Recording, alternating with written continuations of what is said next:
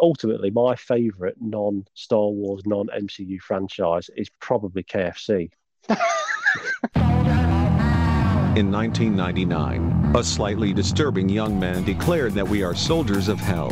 We are neither soldiers nor from hell, but like obedient little sleeper agents, we have gradually recruited people from popular culture to create a military force to be reckoned with.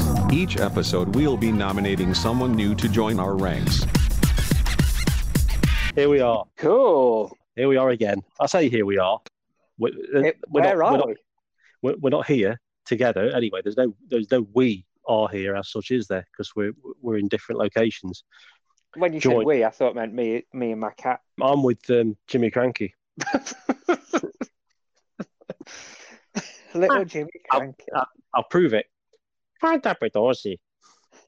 That was uncranky. Yeah. So here we. There's no plural way of saying that sentence, is there? No. Here we are. Wrangle with that one, Stephen Fry. Yes. But yeah, movie franchises. Discuss movie nonsense. Right. Now, that's not going to be a shock to regular listeners. And I'm right in thinking that there are regular listeners, yeah? There are. I'm not saying how many, but there are some, without a doubt. If you aren't, become one, subscribe, yes, like and all that jazz. Like and all that jazz. What film's that from? Cabaret? No, Chicago. Yeah. So we're here to discuss the Chicago movie franchise. The CMU. I don't think there are anyway. So let's get back on track. So we're here not to discuss the normal ones this time. No. So you've come up with a premise. Elaborate on it better than I am. So I was thinking about franchises, specifically movie franchises that were brand new IP when the first movie came out. So they weren't based on a comic book. They weren't based on a novel or anything else. They weren't adapted from a TV show. They were brand new movies with brand new storylines and brand new characters that then became franchises. How often is it that you appreciate the whole franchise sort of equally compared to you just love the first one or two? So, right, okay. I watched The Matrix 4 the other day, and it was all right. It was entertaining enough. I won't go into a spoiler-filled review of it, but I got to the end of it going, yeah, the first film was brilliant. Everything after that can take or leave it. In fact, some of it very much leave it these days. And then I started to think about all my other favourite movies that are sort of comparable with The Matrix 1, and then thought, oh my God, this happens with every franchise if it's a brand new property. My challenge to you is to try and find franchises I care about or that you care about where the whole franchise is of equal importance. There must be something that you've always wanted and need to do, and he'll fix it for you. And he'll fix it, and he'll fix it. It's not like that kid show in the 80s with a similar name and sinister host. It's more like You Bet with Darren Day, but he's Andy Melody. And he'll fix it, and he'll fix it. Right, okay. So we're discounting your Lord of the Ringses, your Hobbitses. Hobbitses. Let's go through the list. I've got a theory in mind about why this might apply. Okay. We'll see how well it holds up. The obvious one is Star Wars, original IP, and admittedly, we straight away talked about Star Wars when we said we're going to avoid the major franchises. But Star Wars, although the first one can stand on its own, if you took away all the other films and all the other series and all that stuff, if you just had A New Hope as a standalone film, it works. Yes. There's a start, middle, and end. Yes. But it was George. I was about to say George Clooney. George Lazenby. George, but George and Mildred had a rough idea of the overarching plot. So there was the 3 film basis was there. Yeah. The MCU, although it's they adapt things loosely and weave it and make it more film appropriate. It's based firstly on a story that already exists in the comics usually, and some, I don't know, I imagine wizened professor chained to a desk is in charge of making sure continuity works. I think the lesser franchises or surprise franchises have the issue of quality because they usually start with a decent quality standalone first film that is successful. And then once the studio or whoever realizes it's successful, they don't then make another single film, see how it goes. They then sort of like, oh, this has been a hit. This is a franchise. We've got to make it a trilogy. So they've sort of now got to crowbar what was a perfectly good standalone film into a story that flows into a 3-film narrative. And it often has questionable results. And the counterpoint, and the perfect example of that is, once again, Star Wars. With the sequel trilogy, although it was a trilogy, they didn't have an overarching story from Force Awakens to Rise of Skywalker. They were sort of written on the bounce by each successive director and film writer, and you can see that in the way that all the plot lines that were set up in Force Awakens were thrown in the bin by Last Jedi, and then they had to massively course correct and go, oh, all that stuff in Last Jedi, that wasn't real. Yeah. Each one of those films is a reaction to what came before. Yes. So I think the successful franchises are the ones that have a clear idea of where they're heading. So that's my theory. Yeah, and I think that's probably a sound theory. So let's see if we can debunk mine or your thoughts here. So right, okay. I mentioned The Matrix. I can think of another franchise straight away, the Terminator franchise. Okay, so again, the first film was a low budget sci-fi horror that spawned a more successful sequel with glossier production, etc. Some would argue it's the better film. I actually prefer the first one, I think, but I love the first 2. After that, I again, can take or leave them, but I'm happy to sort of pretend they don't exist. An actual fact, the most recent movie sort of pretends that the 3 or so that came in the middle didn't exist. And it sort of goes, I don't know if you've seen it. Is it Dark Fate? Is it called? That sort of, think so. Sort of builds a new franchise that goes 1, 2, and then Dark Fate. But again, you don't need Dark Fate. It's not good enough, really, other than to be a retread of 2 with So I kind of see it as the same as The Matrix to a point, albeit there's 2 films instead of 1 that's excellent. And I think the problem with franchises like this is they sow seeds or paint a picture of a world without building the whole world. And then as soon as they really try and build that whole world, it's sort of, you've already joined the dots in your imagination, and they can't do it as well as you've joined the dots because it's not possible. Your expectation is already elsewhere. So with The Matrix, once you've then kind of gone, okay, so Neo's the one and he can control things within the Matrix, he's all powerful, he's going to free everyone from captivity. That's an excellent, uplifting ending.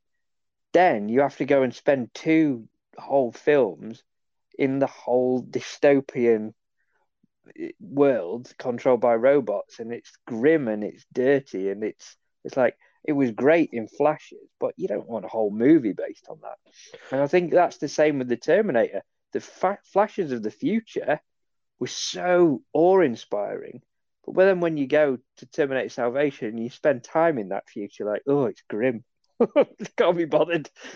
And it's and the other thing that particularly with those two films, I think, is that because the premise and concept of the film is created around the story of the first one, it's called The Matrix, not The Time We Spend in a Dystopian Future.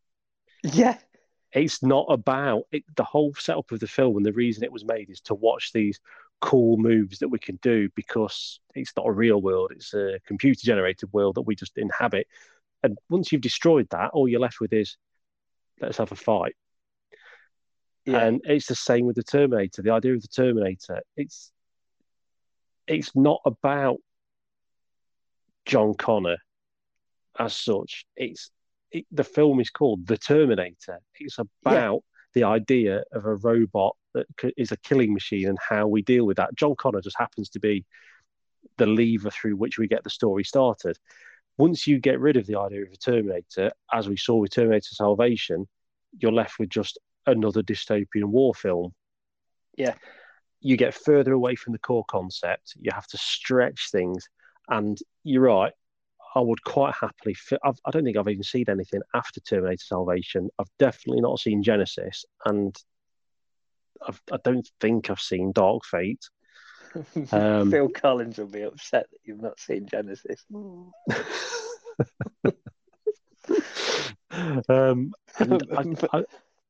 Peter Gabriel's Dark Fate is Phil Collins. Yeah. I would rather see that, in all honesty. I would rather watch a new Terminator film and have the ball of light, all the street lights explode, and there's Phil Collins naked, crouched, covered in sweat. That's a more interesting concept to me than another Terminator film that they're trying to flog the living daylights out of an already dead horse on. I can dance, I can talk. The only thing about me is the clothes, your boots, and your motorcycle.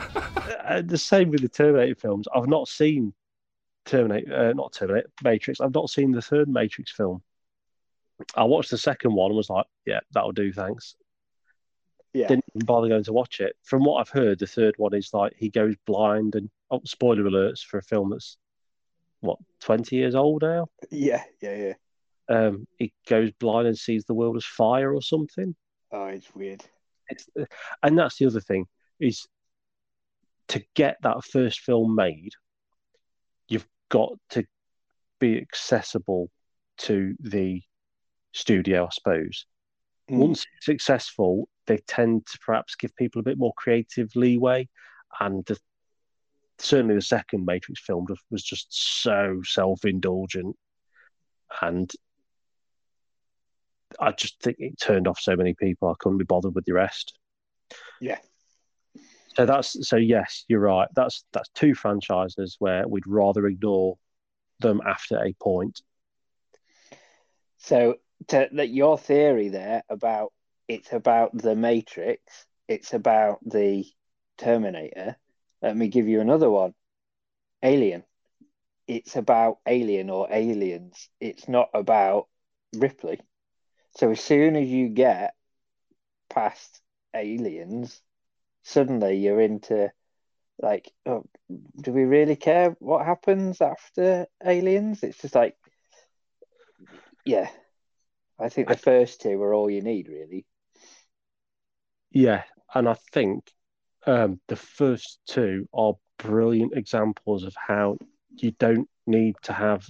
You can stay with this franchise, but each film doesn't just need to be a retread of the first film. You can completely change the nature of it, but I think Aliens stays true to the idea of no matter who you are going to be up against it, fighting the aliens. They're a lethal killing machine, and and it's that concept seen through a slightly different lens. The first one's a slasher film. The second one is Vietnam in space. Yeah. It's brilliant films. And again, Ripley is just and every woman that we see it through. I've got a bit of and the Alien franchise again is so, they're desperate to keep revitalizing it, and the ship has sailed. There comes a point where you have to just accept this ain't working anymore. So they did sequel upon sequel. They had diminishing returns. You had the crossovers with Predator, which had even more diminishing returns, and then they did prequels that. I mean, I've seen Prometheus. I've not seen Alien Covenant, but I've not heard great things about it. No, I haven't seen that one either. But like, who needs to see like the genesis of? I'm sorry, I'm using that word again. Who needs to see Genesis? Who needs to know about how these aliens came to be? And like, we don't need a prequel, do we? You just don't need it. I think that's perhaps born out of this need for franchises to sort of try and explain every facet of the lore and the world. So one of the most appealing things about, like you say, Terminator is we know there's a war with robots, and we know John Connor is the resistance leader. And you're right, the flashes and the mystique around that are more awe-inspiring in your head than they will ever be written down. The same with the Alien. Part of the appeal is the unknownness of it. Yeah. And it's exactly the same with the Terminator. It's the alien, unknown, unflinching. We don't understand it, and that's why it's scary.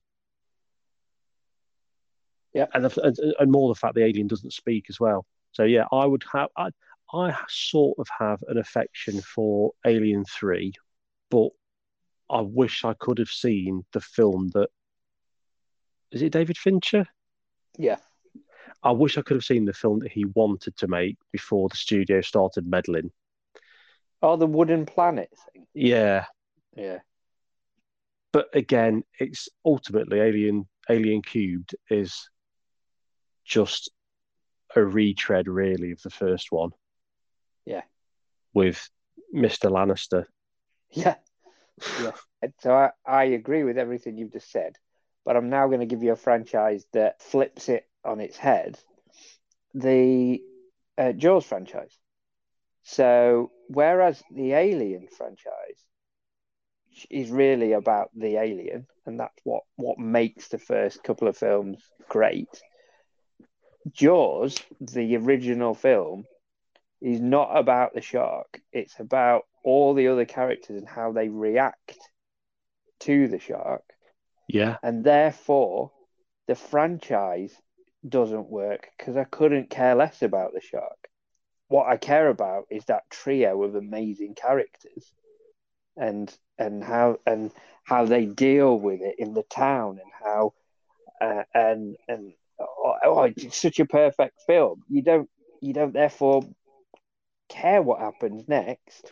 No, and you can never possibly recreate that interplay of characters, even if you had a sequel that had all the same characters, even if somehow, Quint had survived, the dynamics between the group would be different because they would have come through it together. So perhaps Quint doesn't resent Hooper quite as much, and there's not that friction, and it becomes a different film. I like Jaws 2. It's a good sequel by virtue, I think, of the fact that it's so similar in approach to Jaws. It's basically just it's Jaws again minus Hooper and Quint. Yeah, I like it. Jaws 3 it's awful. I mean, 3 and 4 are terrible. The fact that you've not got, and I think that's a key bit with franchises as well. Once you've got none of the original characters in it, it's really difficult to pull off. Because I don't even Yeah. think the mum's in 3, is she? I can't. I'm 3 is the one I've seen the least. three's So that's the for, one set in the aquarium, isn't it? yes, The that's the Sea World thing. Yeah, yeah. yes, So isn't Dennis Quaid the grown-up son in that? yeah. Dennis Yeah, Quaid is one of the sons, yeah, and I'm pretty sure the mum doesn't feature in that one, but she's back yeah. for But the she fourth she one is in the fourth one. in the Caribbean, I think, isn't it? Yeah, where the shark's got a vendetta on the family. It's Yeah, hunting the family down. I mean, it's fair to say the nuance in screenwriting has moved on a little bit since those days, I hope. The fact we're trying to say that the shark has got some sort of greater level of intelligence that it's focusing on a family and is able to track her, who's presumably gone by air. How did Yeah. it know she was there? No one knows. But yeah, Jaws is. I suppose it also depends on, is there a difference between a film franchise and a film universe? Now that I think that's a podcast in itself. Yes, I don't think we should get that's into that one. that's one for the ledger. Scribbling that one down as we speak. So, okay, so here's another one that backs up your point then around the characters. What makes Jaws 1 so strong is the actors and the characters, the screenplay. Same applies to Ghostbusters. Ghostbusters 1 is just one of those. They, struck gold. Everything is iconic in that movie. By the time you try and recreate that in Ghostbusters 2, it's an okay film. It's humorous, it's entertaining, but it's a bit of a retread, and you don't need it. And then by the time that those actors aren't in it anymore, you're even less invested. It's what is the driver to making the further films? Is it that actually we want to explore these characters more, or is it that was a hit? Let's print some more money. Yes, it's absolutely money every single time. Some of the franchises that we're discussing now, there's another issue at play, which is you make the first one, and a lot of these, I think, sort of late 70s, early 80s films, where the sequels are being brought out and the directors or the studio or whoever is making them says, hey, we've got all this new emerging technology now. Let's use that. Let's really push. And I think you can see that with Ghostbusters 2. Ghostbusters 1 uses some visual effects, a lot of great practical effects. And you're right, it's just, you could make that film with the same script and the same director, but a different set of actors with different play between them would have just not worked in the same way. They just spark off each other. Yeah. By the time you get to Ghostbusters 2, they're shoehorning in the like the slime and the weird bit where he comes out the painting at the end, and it's like the screen's stretching, and time has moved on. There's a gulf of time between sort of late 70s, early 80s, and late 80s, early 90s. It's almost like I don't feel there's a big difference between 10 years ago and now, but I think the further you go back, the more that time magnifies between periods. So I suppose it's like there'd be 10 years between a film from the 50s and a film from the early 60s. They're one be black and white and be 4 hours long and be proper old style MGM, and the early 60s one would be sort of new wave of auteurs who are doing gritty, colour, film based violence and sort of stuff. It's a completely different world. You can track it through some franchises, like James Bond, for example. Doctor No through to Man with a Golden Gun. I'm guessing that's at roughly 10 years. That you can see how the world's changed and how filmmaking's changed and how the impact of making a James Bond every year with, by that point, 3 different actors has changed things. That's a very different time. But again, James Bond, we can't discuss that because that's based on a series of novels. So, yeah, no one ever turns around, and when you say, you know, what film do you love? What films do you love? Oh, I love From Russia with Love. They never say that. They say I like James Bond film.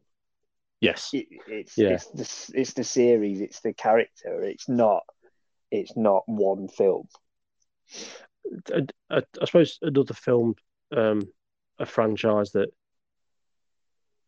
fits it to an extent is the Halloween franchise.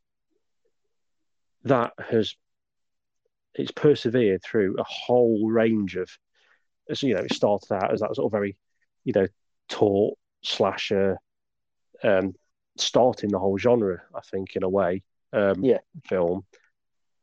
Then it trots out a couple of sequels. I think the third one's not even related to Michael Myers. It's a completely different story that's just uses the title. Yeah. Then by that time, you've sort of got into the, you know, straight to video nasty area where there's, you know, all the whole host of increasingly ridiculous, cheap, low budget Halloween films. And then it eventually rides the crest of the sort of classy horror resurgence with a sequel that says, right, after Halloween, ignore all the films after that. This is the sequel to that. Yeah. That's another one that I think you can ignore that whole middle clutch of films if you really wanted to. Yeah. And I think probably a lot of people do. Same with Terminator, yeah. And both, in many ways, slasher films, aren't they? They're a killer hunting one character or a couple of characters for the whole film. Yeah, it's the same. An unstoppable force. Yeah. Once you boil it down to that. Right, what other franchises have you got? I've got a few. I think Predator, which you've already mentioned in passing. So I think the first film is one that I will rewatch. I think the rest of them, I don't think I've seen them all. And the ones that I have seen, I've only watched once. But it doesn't spoil my enjoyment of the first one. No, you can ignore it.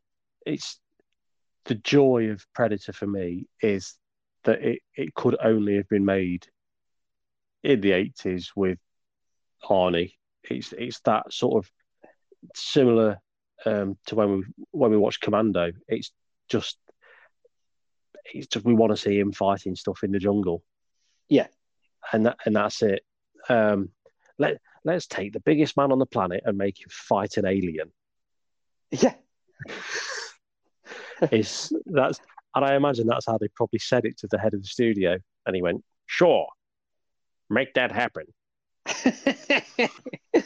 And when you think about the character of Predator, even though it's compelling, it's a character that hides and hunts and is invisible. And you're like, you can't build a franchise out of an invisible character, can you? Yeah, and I don't know if it's... in subsequent films, they're not sure what they want the Predator to be. Because in the first one, he's the baddie. Yeah. And similar to what we said about Alien and Terminator, it's the unknownness, it's the mystique, it's the fact that part of the enjoyment of the film is people start dying and we're working out who, why, what is killing them. That's the film. But then by the time of Alien versus Predator, they're sort of the good guys. With Predators, the one with Adrian Brody, they're back to being bad and trying to work out why they've abducted Adrian Brody. I haven't seen that one. Okay.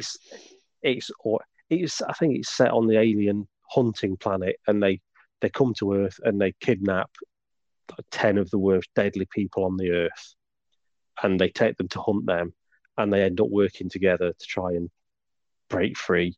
And Adrian Brody just talks like this throughout the film, and that's his way of being tough. And I've not seen the latest one. Is it The Predator? Yeah, I've not seen that one, but I've got no inclination to. because I know all I need to know about the Predator from the first one. Yes. Okay, shall I hit you with another one? Go on. Die Hard. Yeah, definitely. I would say that's probably the one that fares best so far out of all the ones we've discussed. I would say the first three are pretty decent films. Yeah. For me. But that's another thing that we haven't touched on, is it? How much of, I think all of the ones we've talked about have had one sequel or another there's been a big gap between releases. And Die Hard is one where everyone, I think, thought Die Hard was finished after Die Hard 3. Yeah. And once you've sort of put a franchise to bed, to then try and resurrect it, I don't think it ever really works. So I think there's a trend happened, a shift in franchises over the life of our podcast. So one of our early podcast episodes from the noughties, we were talking about trilogies and how everything had to be a trilogy.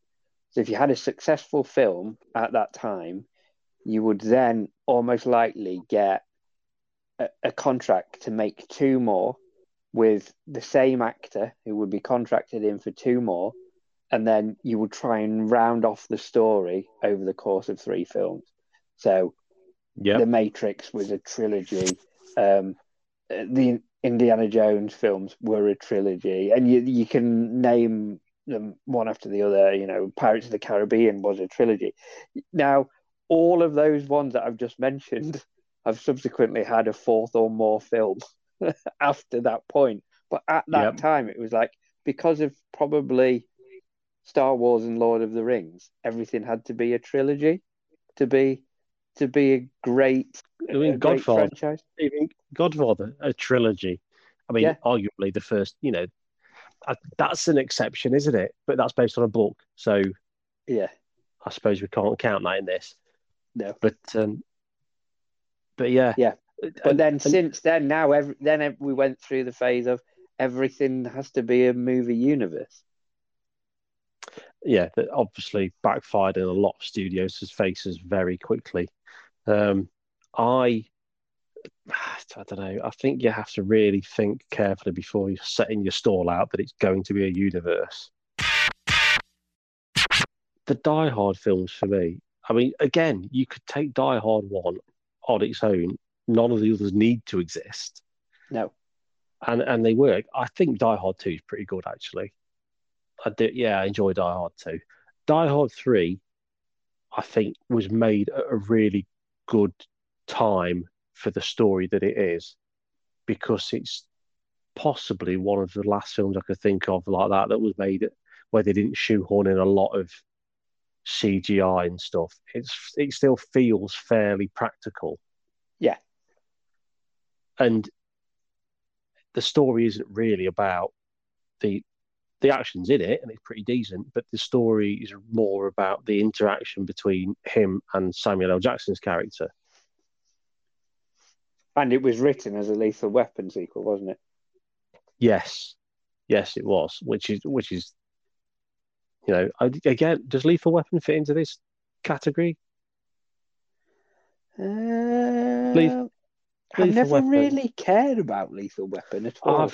I think I was too young when they came out to care, and like you say, some things pass you by, and I've got no interest in. I'm not a huge Mel Gibson fan, in all honesty. No, and quite rightly so in this day. Certainly not as a political spokesman, and in terms of his films, yeah, he's done some decent ones, I suppose, but I've got no interest in watching Lethal Weapon. Yeah. I think by the time I was watching films, it already seemed like an old film.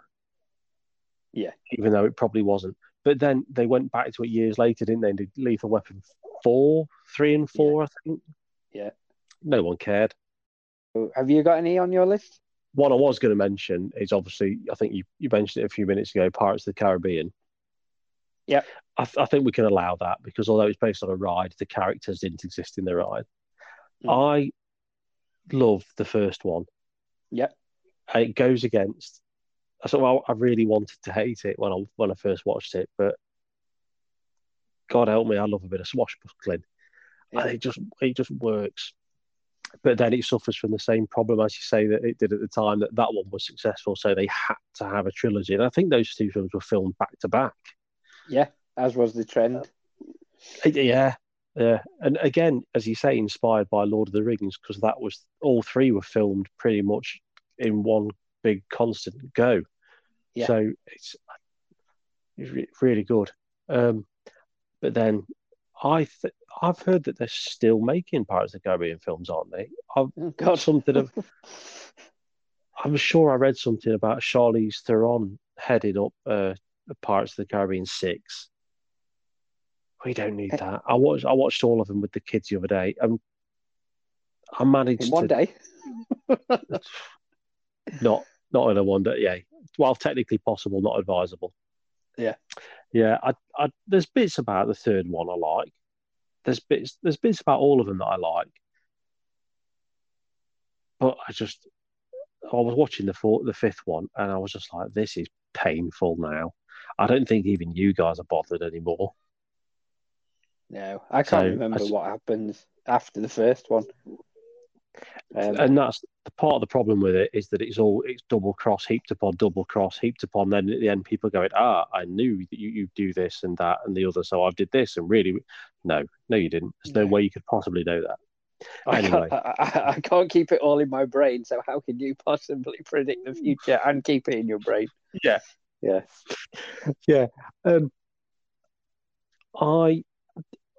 Transformers. Yeah. Again, I like the first one-ish for what it is. I think it's very of its time now. I don't think it would necessarily get made now in the same way that it was made then. No. It's all right. I watched it at the cinema twice. I liked it more than I thought I would. But again, yeah, of its time. It's like pre-Marvel, isn't it? Pre-MCU at least. Yeah. Yeah, I think it was a time when something between the end of Lord of the Rings and the start of the MCU, we were sort of desperately searching for a franchise to fill the void that we could hang our hat on. And you've got your Pirates of the Caribbean, your Transformers, and all that sort of stuff came out, and nothing really clicked in the way that I think we were searching for our generation's Star Wars. Yeah. And fantasy, as big as Lord of the Rings was, it has a certain appeal to a certain demographic more than others, I think. It's yeah. But we've gone off topic. We're talking about. Can I throw another one into the mix? Yes. Jurassic Park. Oh, yes. Based on a book, though. Based on a book. Oh, no. Because the second one is also based on a book. Yeah. Jurassic World. I think by default is probably ruled out. Yeah.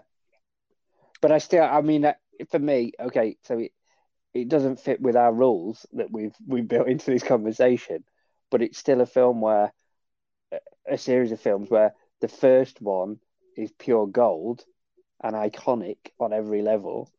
After that point, they're entertaining, but I don't really care.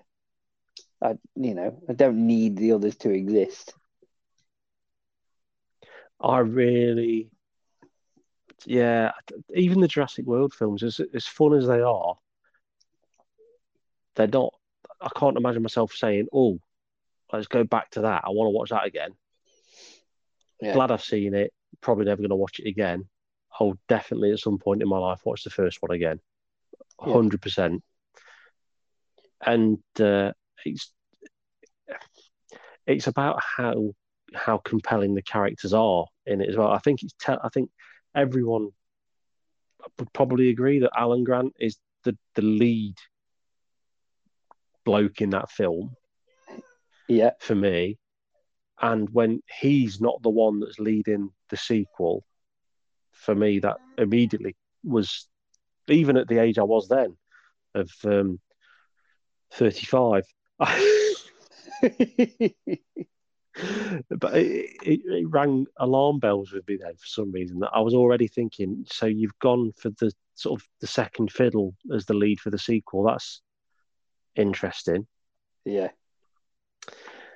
So when your main actors don't want to come back for a second bite, but then why did he come back for the third one? Can't just be money, surely. And they're all back for the sixth one. Yeah, and that is very much, we're back to, we can't avoid it, can we? We're back to how much do the subsequent new films and entries rely on the legacy characters? How well can you think of a franchise that's ever passed the baton to a new group of actors that's succeeded properly? I think for a lot of people, that's where things start to turn sour. And obviously Indiana Jones is one that, is that on the list? So that is a good one. That's maybe the exception to the rule, isn't it? I mean, for me, I think it still applies because I think everyone's quite happy that we could forget the fourth one. Yeah. So it still fits into this. As far as I'm aware, Indiana Jones was an original character, dreamt up by George and Stephen. I mean, how original when you think of all the things he's based on. I'm not so sure, but, yeah, still a great character. Yeah, and the first three are brilliant. But the fourth one, I mean, I had a box set with all three, and I was never tempted to upgrade to one that had the fourth one in. And again, it's at the point I lost. Well, no, the point I lost interest in the first one, in the fourth one was probably in the first 30 minutes. But the idea of them handing the baton onto Shia LaBeouf, just what's the point? It's not an Indiana Jones film anymore. Yeah, it's rare. Even the latter Star Wars films relied so much on that little nostalgia section of your brain getting tickled by seeing Han Solo and Luke Skywalker. Yeah, it's a really difficult thing to hand over to a new cast when none of the originals work. And like you said with Ghostbusters, I've not seen Ghostbusters Afterlife. How well does it work without that little nostalgia tickle? It's pure nostalgia. It's 100% nostalgia, and therefore it works as a piece of entertainment, and it works as a palate cleanser from the previous movie.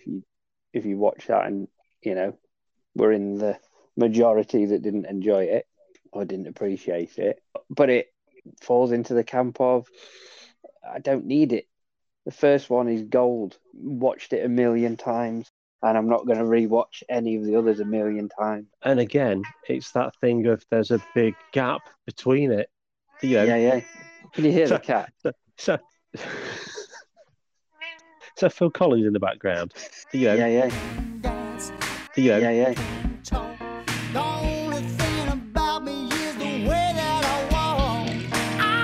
Can't afford Sarah Connor. I think that, time lapse is a big factor in these as well, as we mentioned. When I heard that there was going to be another Ghostbusters film, and I was talking about was it 2016 one? I think it was 2016 that the female-led one came out. I think then I was hopeful it was going to be a proper Ghostbusters 3. Yeah. But the fact that it didn't work made me even more wary that a proper Ghostbusters 3 was coming. Mm. The same with Indiana Jones. I mean, how long has there now been between Indiana Jones 4 and whenever they decide to finally make the fifth one that they keep talking about? Well, I know they've been filming it because they were filming some of it in Glasgow, weren't they? I've seen pictures. By the time it comes out, I don't know when it's coming out. It'll be 14 years, which is ridiculous. Because what was it? It was 19 years between the third and the fourth. In that film, it's all jokes about how he's getting old. And then you add another 14 years on it. Yeah, I just don't. I don't think it's gonna. I'd be very surprised if it works. Yeah. I don't know how it's. Maybe they're gonna completely switch genres and have it as like a sort of Miss Marple type caper. Yeah. Oh dear. Yeah. So Okay.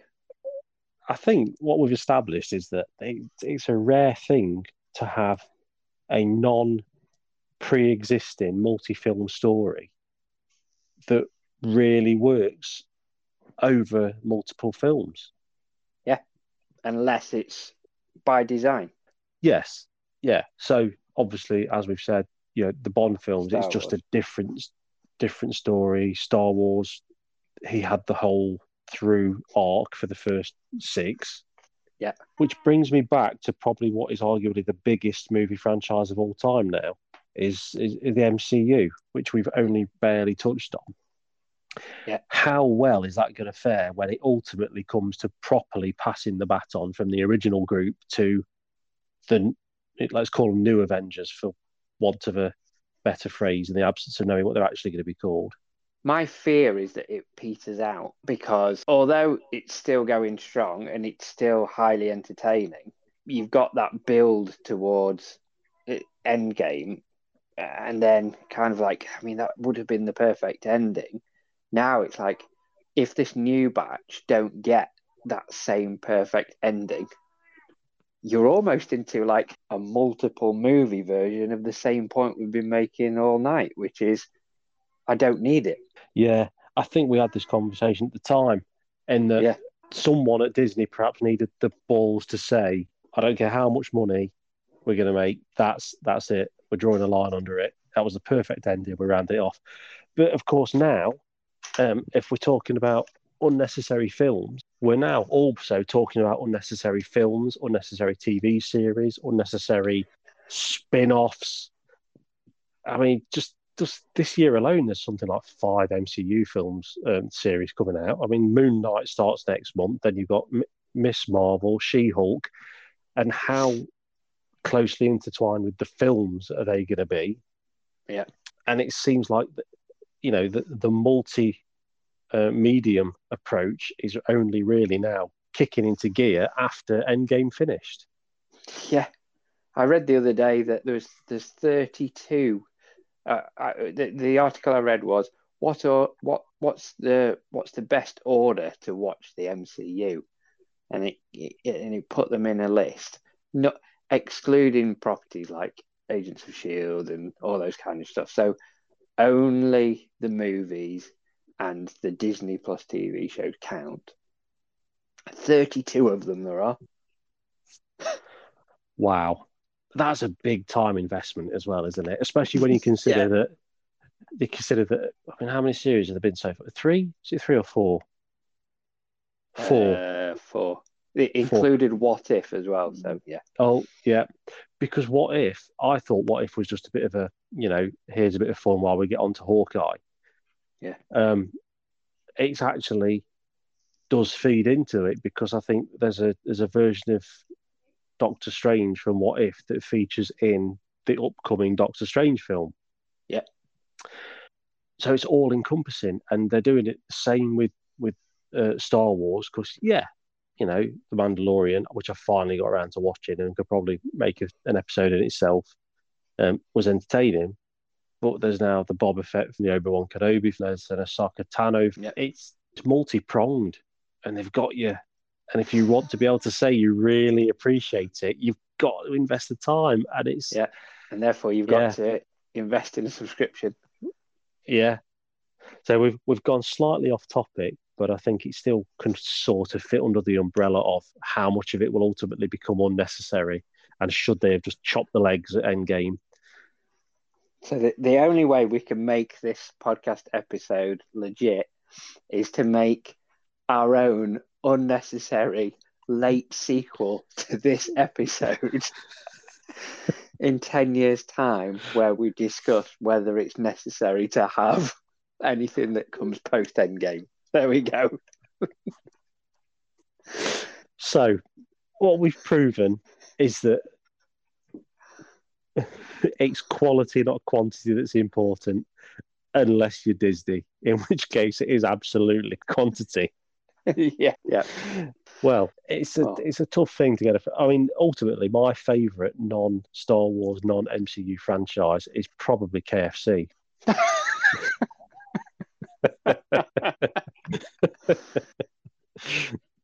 No diminishing returns there.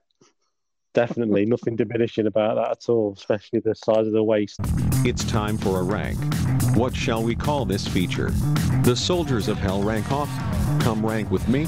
Strictly come ranking? Maybe just a load of rank. In which case, I was going to say, who's your Soldier of Hell for this month? I think a late edition has got to be Colonel Sanders.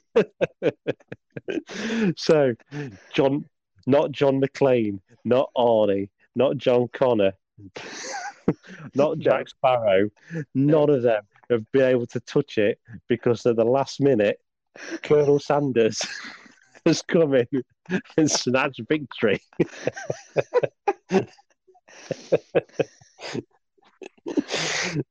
Oh, they don't call him Special Herbs and Spices for nothing. Oh, brilliant. Very good. So, Colonel Sanders, welcome to the unit. You lucky fictional mascot. God knows who it's going to be next month, but there's only one way to find out, and that's to stay tuned. Well, don't stay tuned because that would just be like silence, but you can subscribe, and we'll see you in due course with another long-winded ramble. Unnecessary ramble. The late sequel. Cool. All right. We'll catch you soon. Great. Bye. Soldiers of Hell is a Fosgate Studios production. If you enjoyed it, please like, subscribe, comment, and share.